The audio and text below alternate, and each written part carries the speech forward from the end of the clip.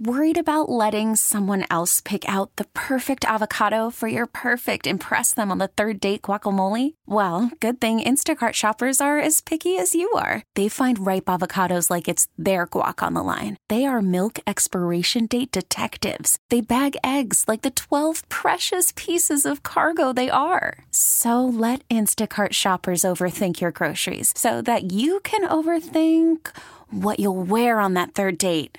Download the Instacart app to get free delivery on your first 3 orders while supplies last. Minimum $10 per order. Additional terms apply. This episode is brought to you by Progressive Insurance. Whether you love true crime or comedy, celebrity interviews or news, you call the shots on what's in your podcast queue. And guess what?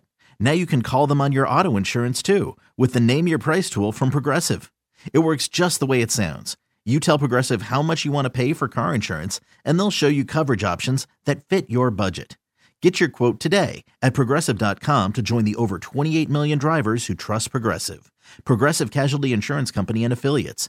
Price and coverage match limited by state law. Good evening, everybody. How y'all doing? All right, we are going to start this week off great. Going to give you a little pep talk, but before I do, I want to let you know what's going on for the rest of the show. We're going to be talking about some LGBTQIA news. Got to keep everyone getting their needs met. And also, later in the show, we're going to be talking about essentially the vast constellation of creativity that sexual orientation is. We'll say more about that, so stick around. But I wanted to start the show by giving everyone a little bit of a pep talk. I know that people are still worried about finances and employment, all sorts of different things going on. And so I want to just take a moment to remind everyone that the stats say that about 60 to 70% of the wealthiest people inherited their wealth. You know, people want to believe that we live in a meritocracy, which means everyone works hard and they get what they deserve for working hard. And if you work hard enough, you'll get all your needs met. And it's not true. We live in a racist culture, right? Where people, don't necessarily call individuals in for interviews if their name doesn't sound white. We have tons of research on that. Not every trans individual has an identification which matches their gender presentation. Some people, again, just won't even hire trans individuals. There's all sorts of barriers, right? And I just want to remind everyone that your worth is more than what you produce or rooted in materialism and what you own, right?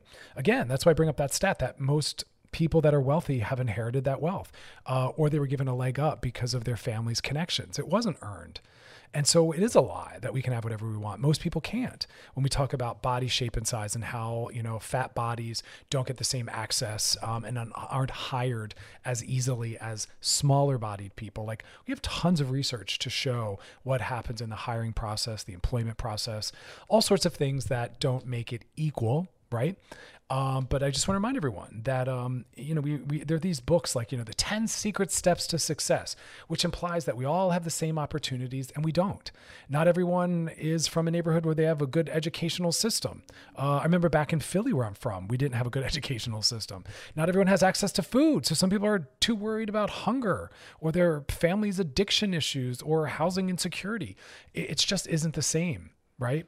And so I want to just tell everyone, be loving with yourself. It's okay if right now you are not where you want to be. Your worth is more than, again, your income. You mean more than what you produce. Not we have inherent worth just by being people. To those that are unemployed, underemployed, right? Those that aren't able to participate in the machine, right? We tend to see our job as our life's purpose. We're not our jobs. And not everyone's job is going to be everything they want or what they want to do in the world. Sometimes we find that outside of our job, right? But I want people to just remember that you inherently have worth. We're watching some people thrive right now. We're watching other people finally get some stability under their footing, and others continue to struggle. And you don't need to feel bad about your struggle. The struggle itself is hard enough. You don't need now on top of that feel bad because of your age or your gender or whatever it is that there's an expectation as to where you should be. We need to kind of let ourselves be where we are. And that's the way we can be a good parent, a good friend, a good partner. Let people be where they are. Don't make them feel bad about where they are. Not everyone's journey starts off in the right place. Some people later in life connect with their purpose and their meaning and their value, right? And it still has meaning to you, even if it occurs later in life, right? So don't panic about where you are. Give yourself a little bit of a break Ask yourself, what gives me purpose and meaning? Is there any way to be more aligned with that? But I just want to roll back that we're going to be re-entering the world soon, and we're not all going to be where we were before. Things have changed. People have changed. A lot of the jobs might not be there anymore, or people might be stepping into something else. So we just have to be open to that. It's going to be a little bumpy. It is right now. Keep taking care of yourselves. And that's the thing. Like, we're in a liminal space. We're between realities. We're stepping into a new one soon. The in-between is not always supposed to be comfortable, but it's not meant to be long-term. And what we can do most, what we can best do at this time right now, is go into ourselves and not focus on getting that gym body and taking online classes or whatever you feel compelled to do to make you feel like you have worth and value right now. This time is about healing, about resting, about going inside, asking ourselves deep, important questions, sitting in the silence, sitting in some of the isolation, learning more about ourselves. We don't need to fill it with more busyness. That's what happens. This time right now can be used as a gift, but people think they need to fill it with productivity and busyness. Busy, busy, busy, busy. Oh my God, that's all waiting for you. We're coming back to that. Don't worry. But right now, use this liminal space, this liminal time between realities, this transitional space, like you're in a hallway going from one place to another place. But let that time in that hallway, see all hallways this way, as a time to just sit with yourself, to sit in silence, ask deep questions, right? Decide what kind of world you want to emerge into. We'll be talking more about that, but like right now, we should be just healing culturally. That's what I was hoping would come out of this.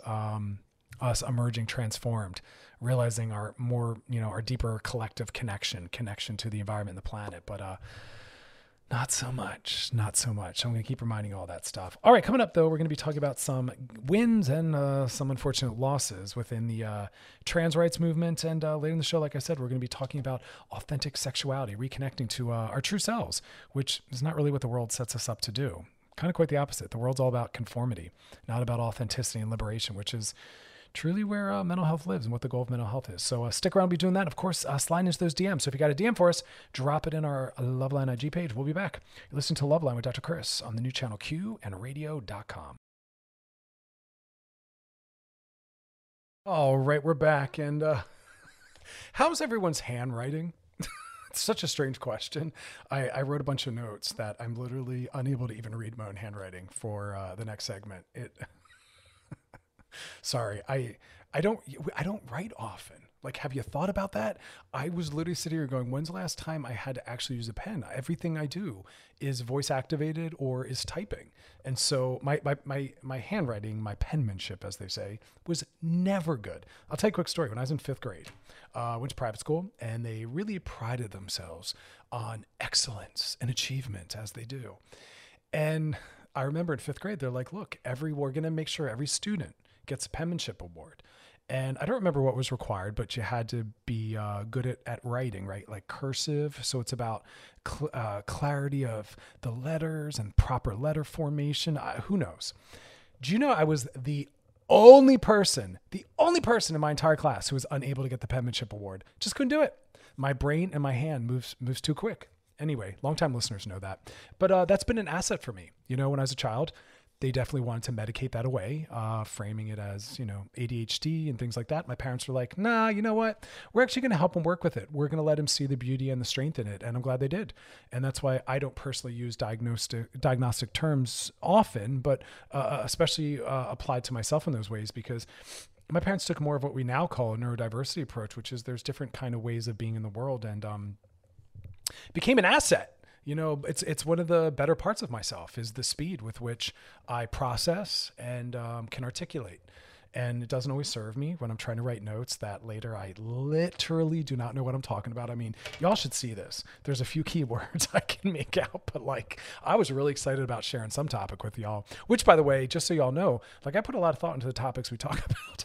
I really do. I'm constantly making notes throughout the day of things that come up in my clinical practice, or some of the best work comes from what I hear in conversations, read in books, or even see on television that I think is so wrong and problematic. I don't even always frame it that way, but then I'll come on having corrected something. Maybe I'll have to actually give the inverse sometimes so you can see where it all came from. But I wanted to use this as a segment on LGBTQIA news. A lot of people never cover things like that. It's important for Loveline. Every news station should no longer assume everyone's, cis hetero or white cis hetero, able-bodied.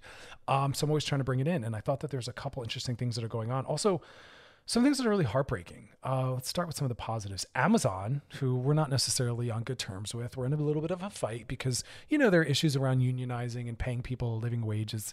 Questionable. Jeff Bezos, But nonetheless, what they did was they pulled books that frame LGBTQIA identities as mental illnesses. Good, because they're not. And there's no science to prove or indicate that it is. And so I'm thankful that they're pulling them. They don't want their platform to be utilized to spread homophobia and hate. And again, someone asked me on Twitter what my thoughts are about cancel culture. And that's my exact thoughts, that it's accountability. It's consequences, that you have the freedom to say what you want, but that doesn't mean people have to support it, carry it, or help you elevate your ideas. And Amazon's like, you're on your own, y'all, if you want to spread hate. And that's what being an ally and an activist is about. We shouldn't be debating the worth and rights of any human being, especially not based on their gender presentation, body shape or size, or sexual orientation, or race and ability. And so they're getting rid of that. So I think that that's a good thing. Again, consequences, accountability. And Amazon's like, we're not doing it. And that's what we're seeing, networks removing people. I do think that people that are in positions of power that are bigoted or prejudicial or enact violence on anyone and, by exploiting them and marginalizing them, I think they should be taken out of power. That's important. So I do like the removal of some people from positions of power. That's not cancel culture. Again, that's accountability. Don't be a problem. There won't be any consequences. But circling back to the topic, if someone does do full accountability and apology and they are working to be better, you are back in the fold. Welcome back.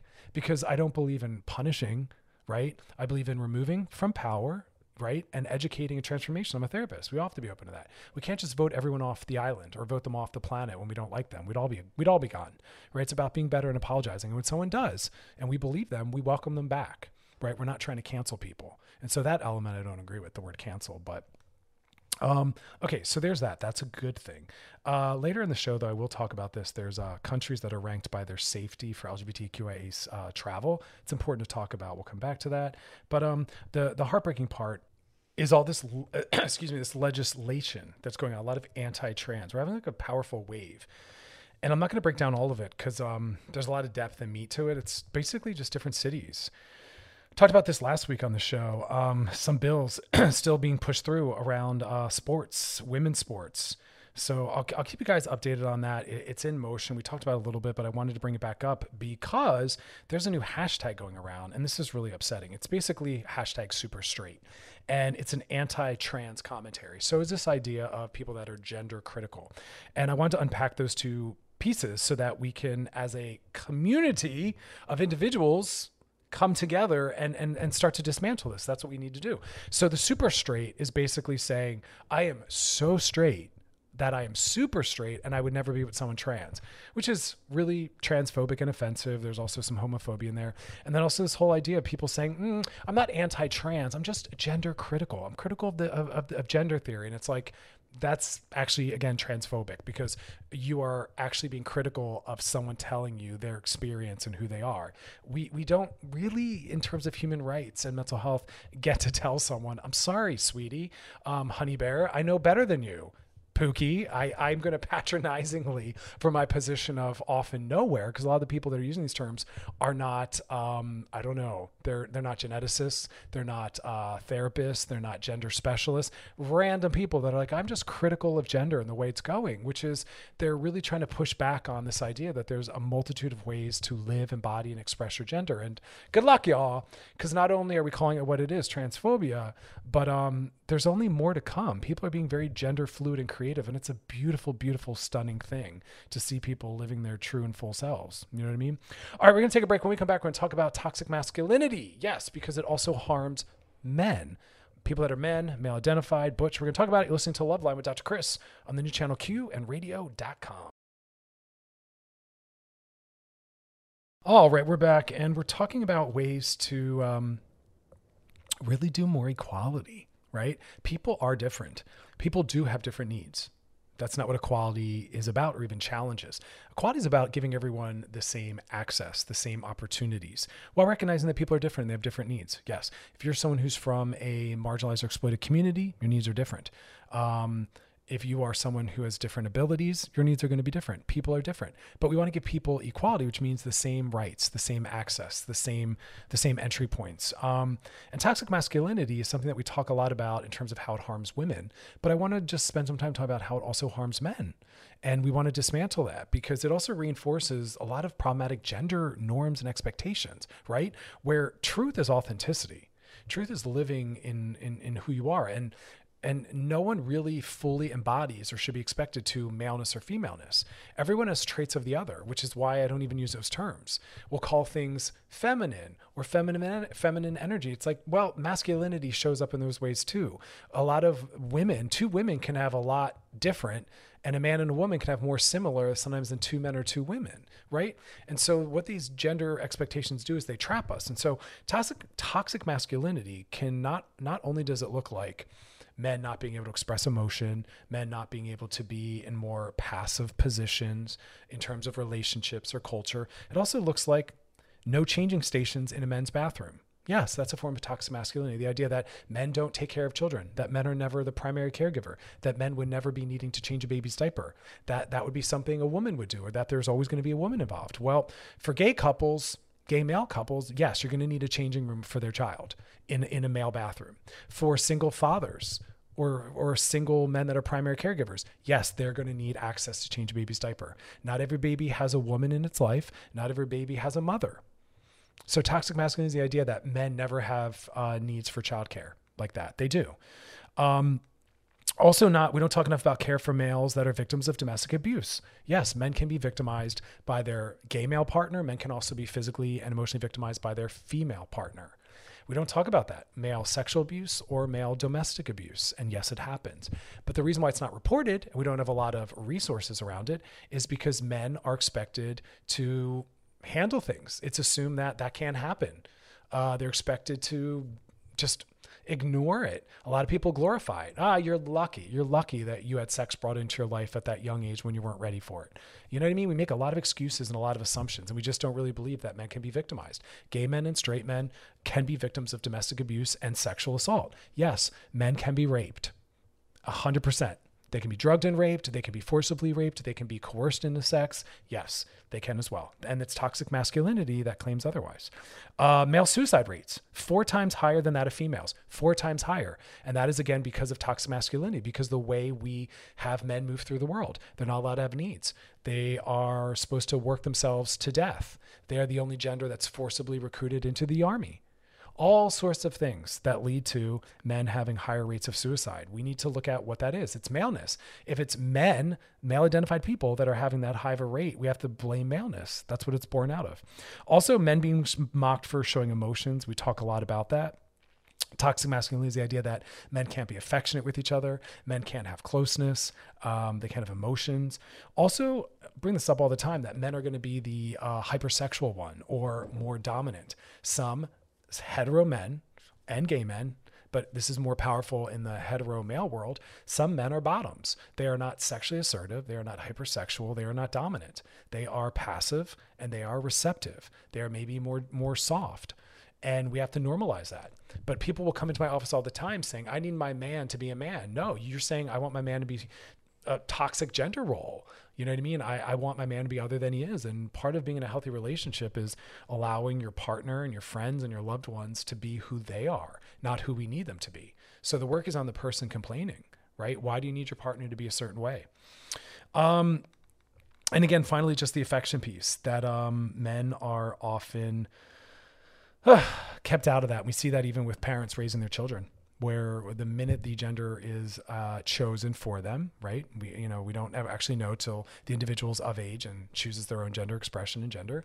But based on the anatomy we see, we make a gender choice and assign a gender to them at birth. And from that moment, they're treated differently. The toys that they're given access to, the way they're handled, where female babies are given more softness and more affection. Male babies, it's the opposite. They're more told to toughen up, pull together, they'll be fine.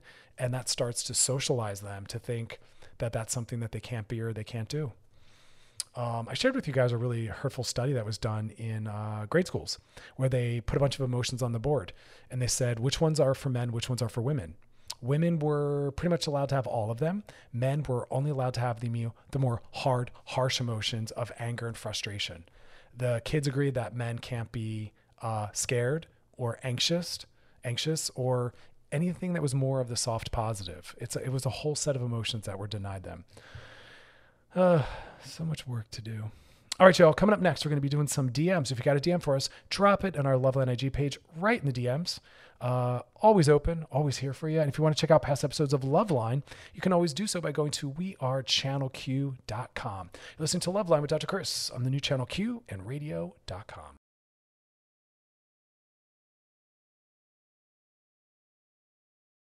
All right, we're back now. It's time to slide into those DMs.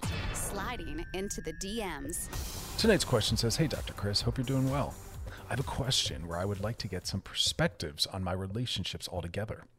I've noticed that friends and loved ones will very often come to me when stuff hits the fan for emotional support. They'll confide in me and often refer to me as a safe space, sharing things they wouldn't share or haven't shared with anybody else. The twist is I will often be there for them for an instant period of time. But when the rough patch starts to fade out, they will text me here and there, but nothing more.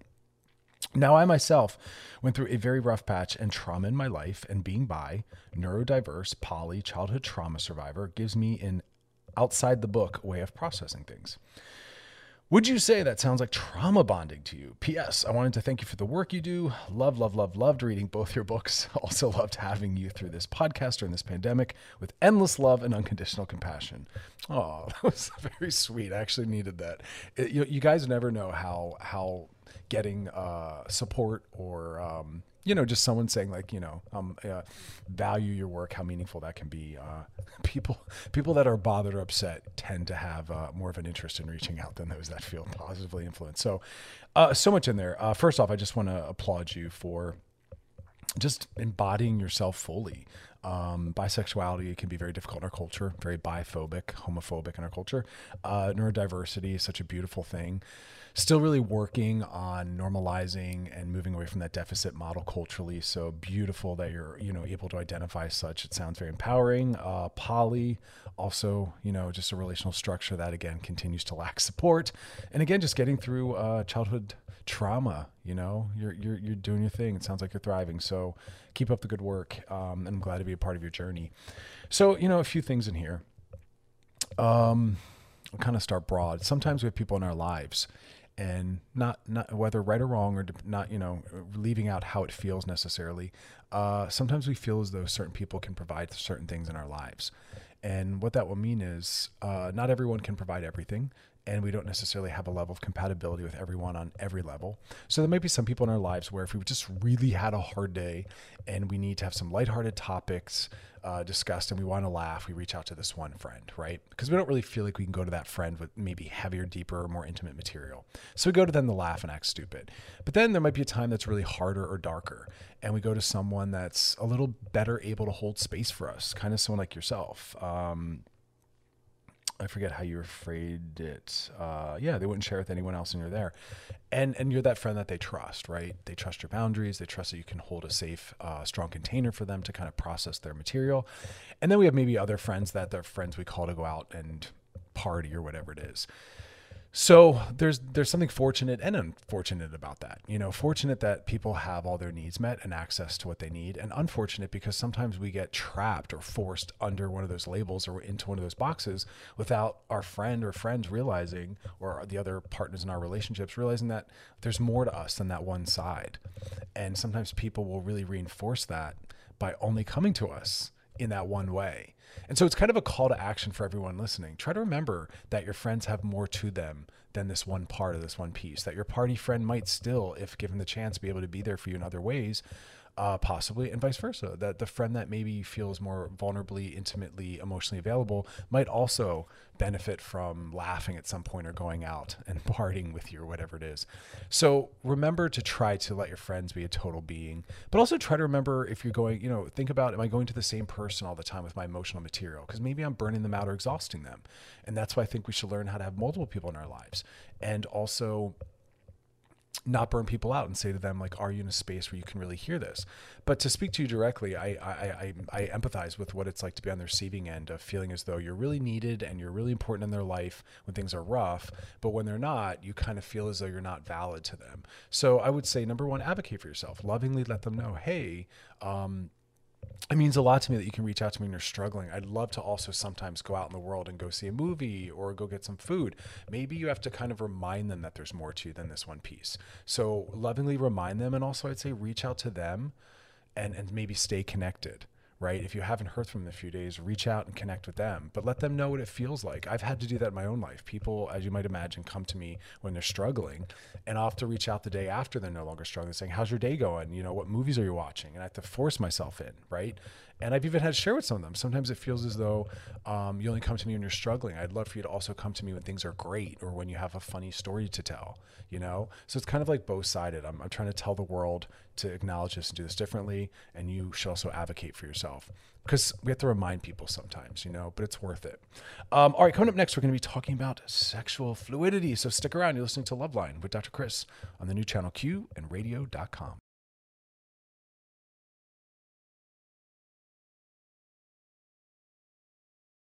All right, we're back, getting into hour two. Get a little spicier, a little punchier. We're going to talk about sexual fluidity. This was born out of an article I looked at over the weekend. I thought this was great. It was 14 famous queer ladies who got gayer a little later in life, aka women who came out later in life as gay or lesbian. And I think that's phenomenal. You know, the reminder in that's really beautiful is it's never too late to step into who you are sexually. I've discussed with y'all that we too often make our sexual orientation tied to just gender choice. And for some people, coming out or embodying more of their authentic sexuality, it might not be about gender choice, although for these individuals it was. For some, it might be asking for a different kind of sex, to be more dominant or to be more passive, to be kinkier, maybe to fold in new things, or even maybe to open up and try being with others. But the point being is I never want people to just say it's too late or I'm far beyond that. It's no such thing. Everyone, it brings such joy into our lives. And for some, it's a mental health issue to really fully embody your gender, sexual, true self, right? And so I love when we're reminded that not only that it's never too late, but also that your sexuality might be bigger and more creative than you realize if you're just open and you really push back on homophobia, right? And all the things that might withhold you from exploring. I want everyone to be able to explore. Wouldn't it be great if we could try different forms of sexuality, knowing that it wasn't going to stigmatize us forever? We definitely offer that a little more so to women, where if women try being with someone of the same gender, another woman, and then they come back as straight, we accept it. But men, not so much. Once a man's with a man, we're like, nah, you're gay forever. You know what I mean? Somehow engaging another man is just so stigmatizing because we believe in bisexuality or sexual fluidity for women, but we just don't tend to believe it for men, which is such a toxic masculinity and homophobic based thing that, gender fluidity also exists for men, but we just don't seem to want to allow that. I shared with you guys, I think this was a couple of years ago I shared this with you, so longtime listeners know this story. I spent a month where anytime I encountered what I thought was a really healthy, sexually solid female, I asked her if she would date a bisexual or sexually fluid man. Do you know, every single one of them told me no. Even if in the beginning they purported that they were open to it, I could see that they were a little unsure, and we talked it through and they all landed with no. That as evolved as they want to be, they would really actually just think that he's secretly gay. And that hurt my heart that we still, and these are some really evolved intellectual females, that they still didn't believe that. What do you think of the wider world that hasn't done some of that work? And a lot of men don't believe it themselves. And it keeps people from trying things out and exploring. You know, what would that mean? Even for people that are male or male identified, male presenting, that want to try on some clothing that's not associated with maleness, right? So love that these women came out later in life. Not necessarily to really go through the names of them, because I don't think that's as meaningful as much as, again, just looking at the fact that later in our lives is when some people maybe feel able to come out. Maybe they're more financially secure. Maybe their career is more secure. Because unfortunately, again, that will change how you're seen. Some actors that have come out as gay have said that they're no longer cast in male leading roles, and that's one of the things that keeps them from coming out is watching their counterparts come out and how it tanked their career, you know? because we just don't believe in the ability. And also, we always talk about how bisexuality is just because you see someone with same sex or opposite sex, that doesn't tell their total sexuality. They might also be open to other forms of gender that they're not currently with. And so just seeing someone with an opposite sex person doesn't mean they're not bi or pan or sexually fluid. That's just who they're with right now in front of you. And bisexuality itself isn't even 50-50, right? It might be 90-10, 90% women, 10% men in certain scenarios, right?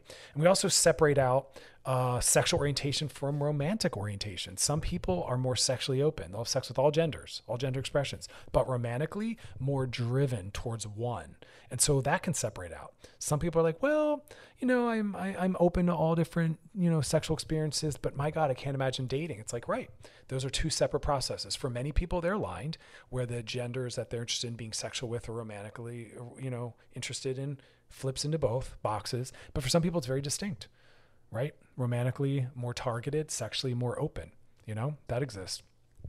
Just like we have people that are demisexual, where their erotic interest is something that emerges after they've gotten to know people on other levels. We have the inverse, phrasexual, which is hypersexual on the front end, but as they get deeper into a relationship or get to know someone, sexuality drops off. And those people often then read to some as like asexual. Oh my God, early on there's a lot of sex, now it's tapered off. Well, your partner might be phrasexual, or maybe you are.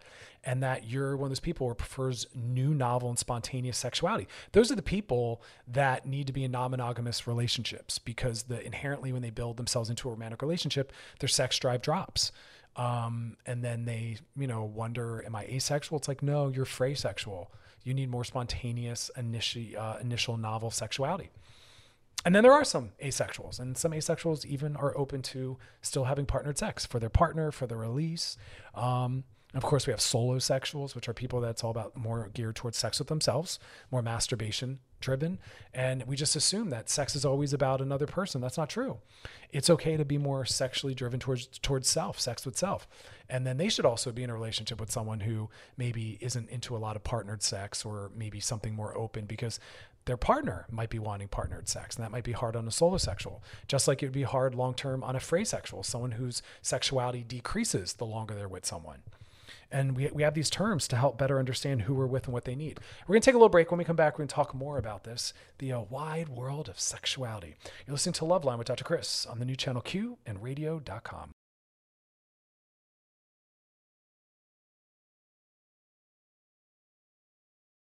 I love this topic of talking about all the creative, diverse ways that we can be sexually oriented. It's such a constellation, because a lot of people pathologize themselves if they don't fit into the norm. They assume, if I don't like the opposite gender, and if I'm not interested in a committed, monogamous, long-term relationship with them, which includes ongoing sex with them, anything outside of that must mean something's wrong with me. And it's like, no. Where did you get that idea? Oh, that's right. Because we live in a heterocentric culture, which even fouls up heteros' sexuality. And in fact, very few people fall into that wide category of all those terms. Most people are something more diverse from that.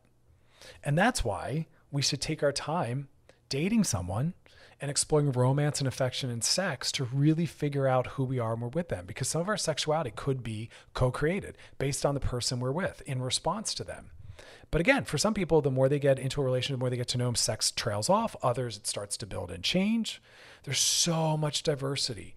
But just remember, whatever you're naturally oriented towards, it's okay. It's okay to be wherever you are, even if it's new, novel, or distinct, or something that's not familiar to you, And for some people, their sexuality includes gender exploration, where although in their normal life they might identify as cis and look cis, right? The gender they were assigned at birth, they're like, sounds good, high five, let's have at it. But within sex, they might be eroticized or turned on by objectifying self, or by beginning some gender play or gender exploration or creativity sexually. That might be arousing to them. And we used to have some really pejorative terms like cross-dresser and things like that. And there's nothing disordered about someone liking to embody a different gender than their own in order to be sexual. That's just part of how things are. It is what it is. Whether someone feels comfortable with that or likes it or not, doesn't matter. It is what it is. And people are who they are. And there's nothing wrong with these ways of being. There's no right way to be sexual. As long as it involves informed consent and no one's harmed, not self or other, all's well. And the more sex we have and the more we date, the more we get to learn about ourselves and the more exploration. But we have to do it with a safe partner. A lot of individuals are with a partner where it's not safe to talk about these things or safe to explore these things because they're shamed. I have those people brought into my office all the time where the uncomfortable, anxious partner thinks the issue is the other partner. And I have to say to them, no, the issue is you. Your partner's fine the way they are. They have a very diverse creative sexuality. You are uncomfortable with it. The work is you not shaming them and you understanding the diverse ways people can exist in the world. The work is with you. You're the patient. You're the person who's got the issue. You have to learn to accept, to allow, or depart because you realize you aren't compatible, But again, it's hard for people to tap into their true sexual self. It's buried under gender roles. As a man, I feel like I need to be or do this. As a woman, I feel like I need to be or do this. Then respectability politics. Well, I'm a mother or I'm a doctor or a lawyer or I'm a politician. So I feel like my sex then also has to be blah, blah, blah. All these are ways that we deny who we really are. Then you got to bring in their slut shaming where you're afraid of people slut shaming you or not taking you seriously as a partner because of it or calling you a sex addict, that other really problematic made up term because you're having sex that they're not comfortable with. We're buried under all these different things. Then our body esteem is in there. How good do we feel about our body? The body that we're in when we're being sexual or giving and presenting to another when we're being sexual, that's called into question. So much in there. It's so hard for us to just live our lives fully embodying our true sexuality. But that's why we have to take the responsibility when we're sexual with someone or get into a relationship with someone where we make sure that we're going to be a positive impact and positive influence. It's like parenting. You don't know what kind of child you're going to have. Your child might be gay. Your child might be trans. Who knows? You have to be open to that and willing to go down that journey with them. It's not about you. It's not about what you want. Your partner's job isn't to be the person you need them or want them to be. Same thing like your child. Child's job is to be themselves. Same thing with your partner. And often it takes time. People encounter other forms of sexuality or gender and identify then down the road, right? Or as they get more comfortable in themselves while still with you, they want to explore. So the person you meet in the beginning might not be the person they are or end up being down the road. We have to be open for that. Change comes. You can never play the game. That's not who you were when I met you. No one can promise to stay the same. They can't. People evolve and change the more they become themselves. And you should want to be around and part of that, supportive of that. But it scares people, That's where, and it's actually honestly a form of sexual abuse. On the scale of large to small, it might be on the smaller end, but it's sexually abusive to shame or pathologize someone and tell them that who they are in terms of their sexuality, that it's bad or wrong.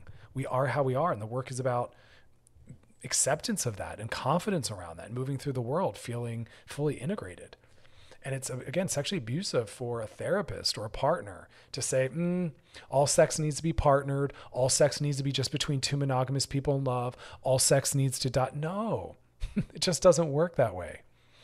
And this goes way back, even Freud, polymorphous sexuality. I can't remember the term he used, but it was this idea that we all come into the world with the ability to really be a little bit larger and more creative in our sexuality, but socialization moves us away from it. And that's true.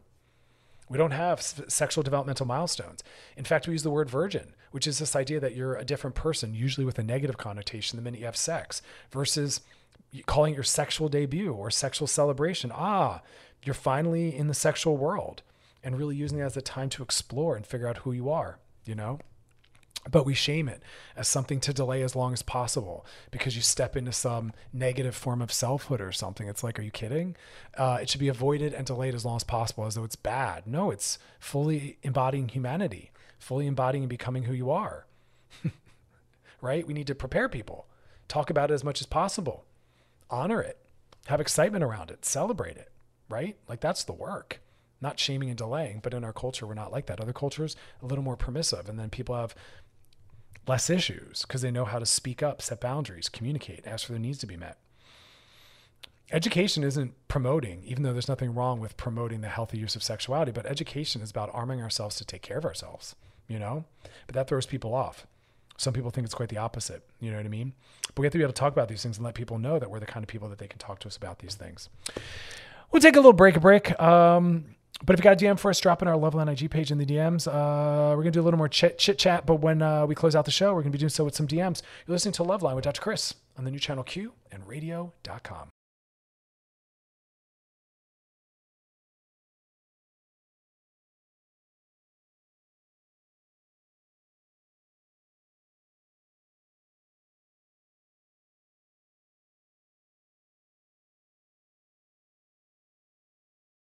All right, we're back, and I know this is a little bit late in the game, but I really wanted to sit and kind of gather my thoughts. Sometimes these hot topics hit, and everyone's scrambling to give their opinion, and I like to sit back and be a little more thoughtful and think things out.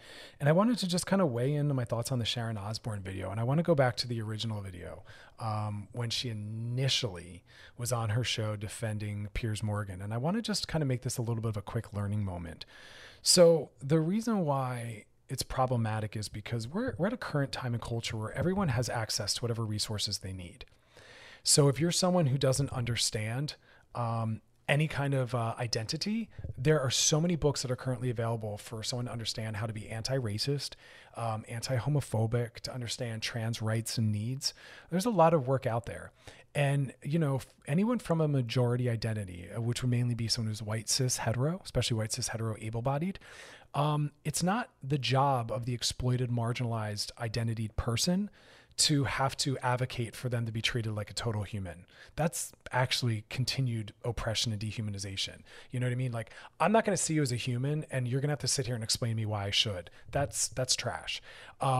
So if you don't believe in disability rights or fat rights or gay rights or ending violence against people of color, go read some of the amazing books that are out there and learn. But it's not that person's job to educate you, period, end of story. And that's part of the problem, is I saw Sharon shouting, educate me, educate, educate me. That's a demand from a place of privilege. Go Google, go to your local indie bookstore and buy some books, and you do the work. Because white people, we've created and we sustain and benefit from white supremacy. So it's on us to end it, because we're the ones that create it and sustain it. Straight people, anyone who identifies as heterosexual, y'all are the people that create and sustain homophobia. Cis people, it is on cis people to understand. And I know if someone's at the top of the privilege, they're like, well, it's a lot of learning. It's like, you're right, because you benefit from a lot of different systems and institutions that leave out and exploit others. And it's not their job to ask to be treated like a human. It's the majority's job to change those institutions and systems and to understand how they impact people. So the problem was, her demanding education, which is just not fair, because it's emotional labor that's exhausting, right? And she has access to educating herself. She also doesn't need to defend someone who's ongoing, documented themselves to be racist, homophobic, very transphobic. Why would that be the hill you want to die on? Of all the people in this scenario to defend, why would you defend the perpetrator? Why would you want to step up and defend the person who oppresses and is violent? That's so bizarre. It's such an odd entry point in person to defend. So that was also part of the issue, right? But also centering herself and how things impact her, as though of all the issues on the table, that should be the primary thing, making Miss Sharon Osbourne feel better. That should be what we're going to. And she's asking a black person to make her feel better. Yet again, centering her white tears, which is what she was doing for Piers. And so it's like, wow, you really just can't not make everything about you and defending people that are just like you. There was never an attempt to have empathy or to educate herself or to understand that the real issue is the continued oppression of people of color and the racism. That's what she should have been zeroing in on. That's what she should have been saying isn't okay, not defending someone else who's at the top of the privilege pile, you know? And all that rolls up into, again, centering white tears, upholding white supremacy, her narcissistic rage, and demanding that the exact people that she oppresses educate her, as though her racism is somehow not her fault. It's the responsibility of someone else that should then also take that responsibility and educate it out of her. No, your transphobia is your fault. It's your responsibility. Your homophobia is your fault. It's your responsibility. You now can be better and learn better and do better and know better. Resources abound. They're everywhere. Conversation's always going. So it's like white people, get fellow white people together and talk it out. Straight people, get straight people together and talk it out. How do we end these systems, right? It was really hard to watch, really exhausting. I hadn't watched it forever. I delayed watching it because I just thought, I already know what this is going to be. And it was worse than I thought, you know? And understandably, everyone's exhausted, you know? It just was such an odd thing to really step into. And I applaud her co-host for just being like, oof, God bless it. That's got to be exhausting. And then to hear everything that came out afterwards around how much more problematic she had been over the years. Heartbreaking. But we will continue to talk about all these things because this all is a mental health issue. 100%. Our mental health is centered in the way we are treated in the world based on our social locations and our identities being intersectional. 100%. The class we're a part of, our body shape and size, our gender, our sexual orientation, all of those things impact our mental health based on the world we live in. So we have to dismantle them. And that's why I get frustrated with therapists that stay out of the political stuff. Everything's political. Therapy is political. Your therapeutic orientation's political. Someday I'll break down what I mean by saying that, but like it's all politics. We have to get involved. We all have to be allies. Anywho, having said that, coming up next, we're going to be doing some DMs. So stick around for that. If you got a DM for us, drop it in our Loveline IG page. We'll be answering all your questions. Stick around though. You're listening to Loveline with Dr. Chris on the new channel Q and radio.com.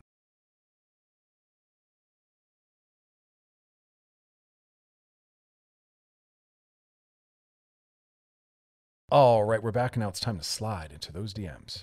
Sliding into the DMs.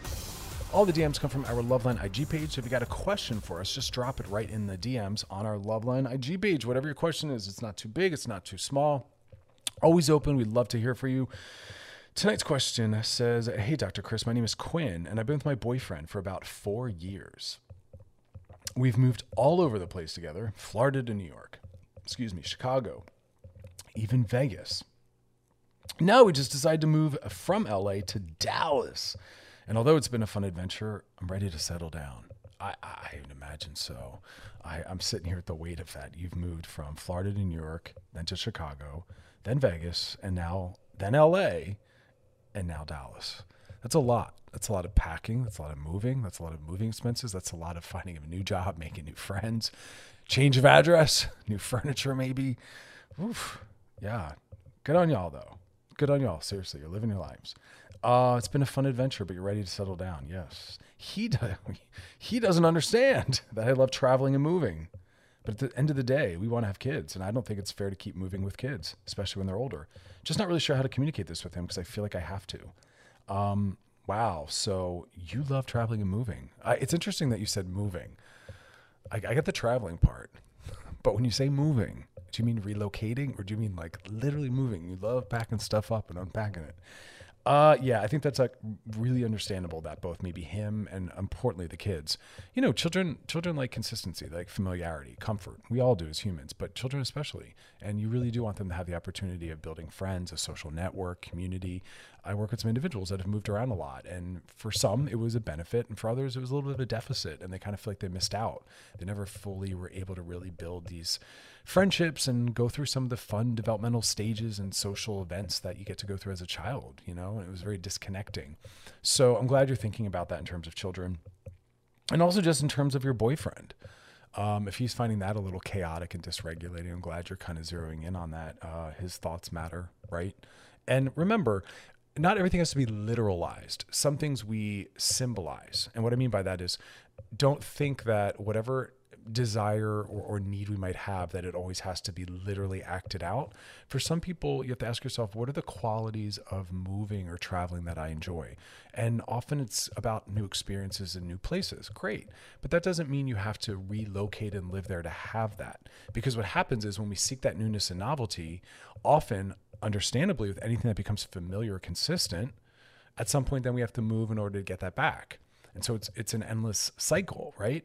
But we can also have a home base that we live in where we can raise our kids and they can have some familiarity, and we can do weekend travels, even daily travels where you go to a city that's a few hours away, or I'm thinking in terms of here in LA, if you lived in Hollywood, you could on the weekends drive out to the beach. You are absolutely in a different place. You can on the weekends go hiking. And there's ways to have a foundational center point of home, but then you go off and do stuff. And that will symbolically feel like traveling and moving. Maybe you take long weekends away in the woods or in a city that's very nearby, and then you come back. And that allows the traveling to always be in play. But you don't have to actually pick up and move everything in order to engage in traveling and moving. You can symbolically take yourself to other places for some other cultures and experiences and maybe save money and then do more traveling out of the country. There's so many ways to do that. I tell that to some people who really struggle with being in a committed relationship. As I say, you don't have to literalize singledom because you miss it. You can symbolically have it. Take days or weekends away for just yourself, where you're a quote unquote single person in the world on your own, traveling and encountering things and having experiences by yourself for the day over the weekend, or maybe even for a total weekend. But as far as not really being sure how to communicate to him about this, you just do it by being direct. Hey, I appreciate all the reasons why we want to have Dallas be our new home base. I also realize I want travel and some newness. So I'm going to use some of my nights and my weekends to travel with you, sometimes maybe without you. And that's the way I'm going to build in these new experiences. And then everyone gets their needs met. So I don't think it should be that hard of a conversation, but yeah, you have to just do it directly. Often, again, when the question's how do I, it's by just doing it, but I wanted to wrap our head around the psychology of it all. That is our question, and that is our show. We'll be back tomorrow night. And if you got a DM for us, drop it in our Loveline IG page in the DMs. Whatever your question is, we're here for you. And tomorrow we're going to be talking about compatibility and then solo sexuality and how the ways that we masturbate matter and impact our partnered sex and total sexuality. So join us tomorrow. As always, y'all, thanks for hanging out, and you enjoy the rest of your night.